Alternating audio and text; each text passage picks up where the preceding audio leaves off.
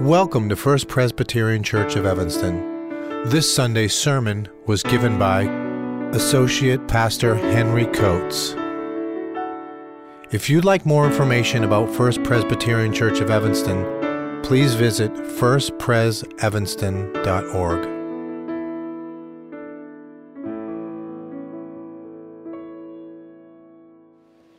Our scripture reading today is from the book of Ecclesiastes, chapter 3, verses 1 through 15. And you will find the passage in the red Bible in front of you in the Old Testament section on page 630.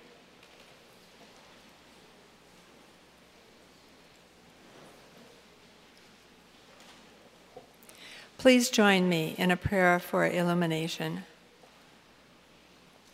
Lord, open our hearts and our minds by the power of your Holy Spirit, that as the scriptures are read and your word is proclaimed, we may hear with joy what you have to say to us today. Amen. Ecclesiastes 3, verse 1. For everything there is a season, a time for every matter under heaven, a time to be born and a time to die, a time to plant and a time to pluck up what is planted, a time to kill and a time to heal, a time to break down and a time to build up, a time to weep and a time to laugh, a time to mourn and a time to dance, a time to throw away stones and a time to gather stones together, a time to embrace and a time to refrain from embracing, a time to seek and a time to lose, a time to keep and a time to throw away, a time to tear and a time to sow, a time to keep silence and a time to speak, a time to love and a time to hate, a time for war and a time for peace. What gain have the workers from their toil? I have seen the business that God has given to everyone to be busy with. He has made everything suitable for its time. Moreover, he has put a sense of past and future into their minds. Yet they cannot find out what God has done from the beginning to the end. I know there is nothing better for them than to be happy and enjoy themselves as long as they live. Moreover, it is God's gift that all should eat and drink and take pleasure in all their toil. I know that whatever God does endures forever. Nothing can be added to it, nor anything taken from it. God has done this so that all should stand in awe before him. That which is already has been. That which is to be already is. And God seeks out what has gone by. This is the word of the Lord.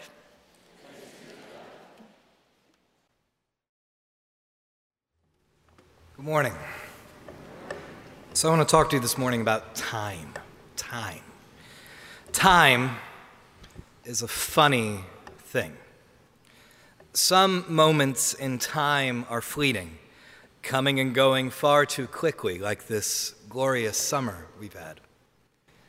Some moments feel like they last forever, usually the ones we don't want to. You all know what I'm talking about, right? The wait for the doctor to come in with the diagnoses, the annual company review, the traffic to O'Hare when you're already running late. The other Sunday, I thought I was stuck in a moment that might never end. Can you all take a guess what that moment might have been? It's when you all were out here voting on my future, on my call. And I was sitting in my office listening to very, very loud music. And I was plotting out worst-case scenarios in my head. Time felt like an eternity, but it was only about 15 minutes. Time's a funny thing. In everyday life, we are familiar with chronological time, otherwise known as clock time or perhaps objective time, measured by the rotation of the earth and other celestial bodies. Philosophers and theologians often call this objective time as it can be measured quantifiably with instruments. But how do you qualify time? What makes some time good and other time bad? What makes time well spent or something a waste of time? Objective time is very different from our perception of time as a subjective experience. The right time for something is seldomly a matter of clock time. When is the right time to tell your kids that you love them? When is the right time to call up your mom and tell her you miss her? When is the right time for a baby to be born? When is the right time to say goodbye to a loved one? One thing abides, no matter how much we fight it. We are time-bound creatures. All of us. We share this all in common. We are born into time, and there will come a moment in time when we will leave it. We exist in time. For everything there is a season, and a time for every matter under heaven. Turn, turn, turn. Now, our passage this morning is a poem that explores the rhythms of human time-bound life. Knowing what time it is in one's life is a central part of being wise. Do you know what time it is? Most of the items in Ecclesiastes 3, verses 2 through 8, are not really a matter of human choice or planning. Birth and death and the seasons for planting and harvest aren't really in our control at all. We don't decide to mourn or dance. Instead, something happens, and mourning and dancing are natural responses. But all these things happen in time, and we choose how we will respond. And the preacher, the writer of Ecclesiastes, he thinks this all is vanity, vapor, smoke, meaningless. That what we do with our time, our honest labor, our natural responses to the turn of the season, the beats to the rhythms of life, all of it is futile. He comes across as a nihilist and also a bit of a snob. He's making a sweeping judgment that people can't enjoy their life because nothing means anything in the end. It's just endless toil, same stuff, different day, and time marches on. The writer of Ecclesiastes, the preacher, I get the idea that he isn't too much fun at parties. At times, I do understand where he is coming from. I think he's wrong. But I also think that he tells a convincing story that more often feels right, that time is meaningless, and that what we do has no purpose. Let me expand on this. We live in a moment, in an era, in a point of time where we are expected to spend our time constructing our own identities, our own brand, so to speak. In the social media age, where everything can be posted, tweeted, Instagrammed, YouTube, Snapchatted, where feedback is instant, often extraordinarily cruel, yet highly addictive, we are always on, always trying to fill in our time with interesting things that we will showcase to the world, showing why we are who we are, why we are unique and special. This comes with a ton of pressure, And that's why millennials and Gen Z folks can seem so stressed and even nihilistic at times. Not only are we in so much debt and facing environmental disaster, whispers of a looming recession ahead, gross political dysfunction, and wars that have been going on nearly the entire time we've been alive, there's also this constant pressure to curate our story at all times. This toil we put ourselves through, it all seems meaningless and fake. We select the parts we want of life and share that with the world and hide away, discarding the rest. We always pick the prettiest posed pictures to post on Facebook or Instagram, right? Or the most interesting shots from our vacations. Or the photos that show us and how we spend our time in a good light. I mean, why else do we share so many pictures of the food we eat? It's all about brand. It's about building that brand. It's about identity. And it's supposed to connect us with each other. It's supposed to. It's funny, though, that despite the overwhelming numbers of connections we have, we're all so lonely and alienated from each other. It's as if we don't actually enjoy the time we have, that we fill our time with things that aren't life-giving, but rather things that break us down. There's got to be a better way.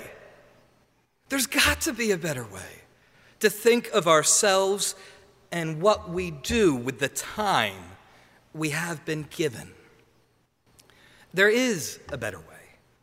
It's the way of Jesus, who sets all things in their season, who redeems all time, from whom nothing is missed. We see hints of this in Ecclesiastes 3, in verses 9 through 15. And this, if you're looking in your Bible, you'll note that this is where we are shifting out of poetry and into prose. And this section is less well known. The band The Byrds didn't sing about it. God has put a sense of eternity into human hearts, a consciousness of and yearning for that which transcends the present. But the present is where we live. We live not in eternity, but in time. We know there is more to life than mindlessly filling our time, but we struggle. We toil. We simply don't have a God's eye view of things. We can only rejoice in the fleeting moments of joy and purpose that point beyond ourselves to something more. The glory is found in the ordinary. The glory is found in the ordinary, because even the ordinary comes from God. Take a look, if you will, at verses 11 through 15. The preacher repeatedly points to what God has made and done. He moves from the futility of human doing to the efficacy of divine doing. God is the source of all that exists and all that happens. The only thing human beings are to do is to find pleasure in our toil, in the ordinary seasons of life, according to the preacher in verse 13. And even that is a gift from God. We cannot simply select the parts we want of life and discard the rest. Life under the sun is a package deal, and all we can do is endure the pain and treasure the moments of happiness and joy that God gives us in the time we have been gifted. Time is a gift, and what we do with our time matters. But time's a tricky thing. Time is a created being like the rest of us, though it's kind of mind-bending to think of time like that. When was the last time you thought of time as a creature? Time was created by God. There was a time when time was not. Like all of creation, time is fallen. Jesus, through his cross and resurrection, redeems all things. Therefore, time itself will be redeemed. Time, all time, your time will be redeemed. If Jesus is truly the Lord we declare him to be, the Lord of heaven and earth, the Lord of all that is, was, and ever shall be, that means he is the Lord of time. All time will be redeemed because nothing escapes the dominion of our Lord. You cannot waste time, but you can use it poorly. Your time matters to God. As part of our church's strategic plan, we set the goal of using or stewarding our time well. Now, you'll be hearing more about these goals in the weeks to come, but I want to briefly share one of our goals of the strategic plan with you now. It reads, by January 2022, the First Presbyterian Church of Evanston will implement an intentional year-round approach to teaching biblical principles and modern-day practices of stewardship and discipleship. In doing this, we will move the church narrative around the giving of time, talents, resources, and finances from one of scarcity to abundance. Our working definition of stewardship is simple. Stewardship is what we do all the time with everything we have. Stewardship is what we do all of the time with everything God has given us. A rock group of the 70s that my mom really loves is called Chicago. In one of their most famous songs, they ask, does anyone really know what time it is? The answer is yes. God knows what time it is because God created time. And as God's people, it is our calling to use the time we have been given wisely, to recognize what time it is, to glorify God and live up to the call of Christ to love one another. There is a season for everything under heaven. Turn, turn, turn. Amen.